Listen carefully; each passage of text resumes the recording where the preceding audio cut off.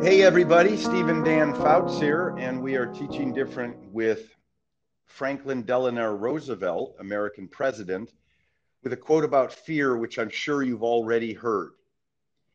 The only thing we have to fear is fear itself. And this quote really is cutting to the heart of something that we all experience. And what I like about it is it's bringing the mental aspect to it. And Dan, what would you say? What would you add to that? Yeah, I think the interesting part about fear and why it's such a difficult thing to get a hold of, both for students and really anyone, is that when you're afraid of something, you're never quite sure whether or not you're making it up in your mind or you're actually have a legitimate reason to be afraid. A lot of times it's a combination of something that you should probably be afraid of, but then your mind spins out of control and makes it worse than it possibly is. And I think that makes this something that I think everybody could connect with. Well, what claim would you say he's making? Yeah, the only thing we have to fear is fear itself. It's as if FDR is saying that fear is really a state of mind that we have. And that what we have to be afraid of, I mean, he's playing with words here, right? What we have to be afraid of is just letting it consume our mind and actually not being based on reality, where we just kind of let our mind go out of control and make something worse than it actually is. I think the word control is key here. Yeah. He's saying that we need to control our fear. And it's interesting. And this idea of fear being a mentality, it's very appropriate for something like this coronavirus crisis, because the virus itself is invisible. Your mental fear is invisible. You can't see what it is that you're afraid of, but you just have this mental decision and this feeling that you're going to be afraid. Right. And you see people and you're afraid. You touch something, you're afraid. You feel symptoms of a cough and you're afraid. It's like it's all around you. So, and I agree with you that the claim he's really making here is that you've got to grab control of that and then hopefully just don't make it worse than it already is, right? So, well, what's the pushback to this? What's a counterclaim? I think one way to look at the counterclaim is to say, all right, FDR, fine. Maybe I'm thinking too much, right? I need to control my mind. But if something really bad and tragic is happening, then I should be afraid.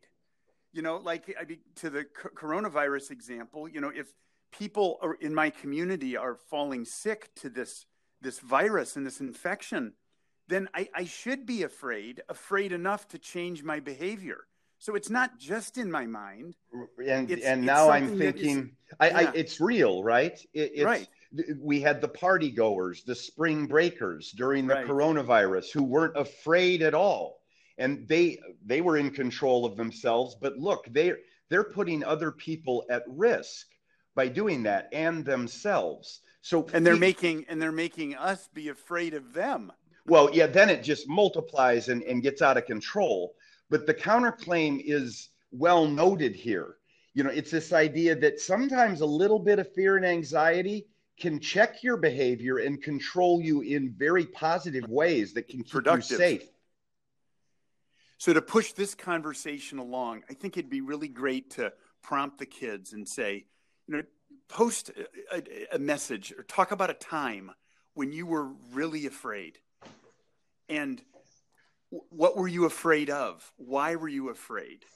And then, did your thinking about the fear actually make it worse? Kind of like what FDR was getting at there. And how did it make it worse? And then, for other kids in class who might not be as fearful, you could draw them out by saying, talk about a time when you remain calm in the midst of a fearful situation. Sure. How were you able to do that?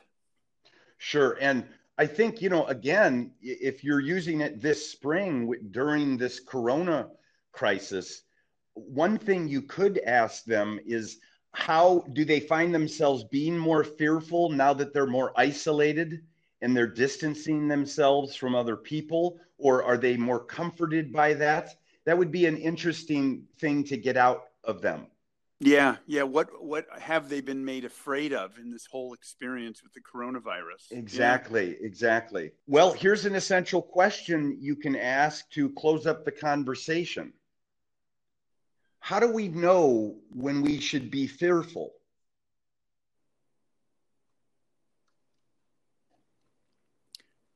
And, in terms of a curriculum connection with this, I mean, I think speaking about the virus outbreak would be just a really good subject matter for this, naturally, for all the reasons that we talked about.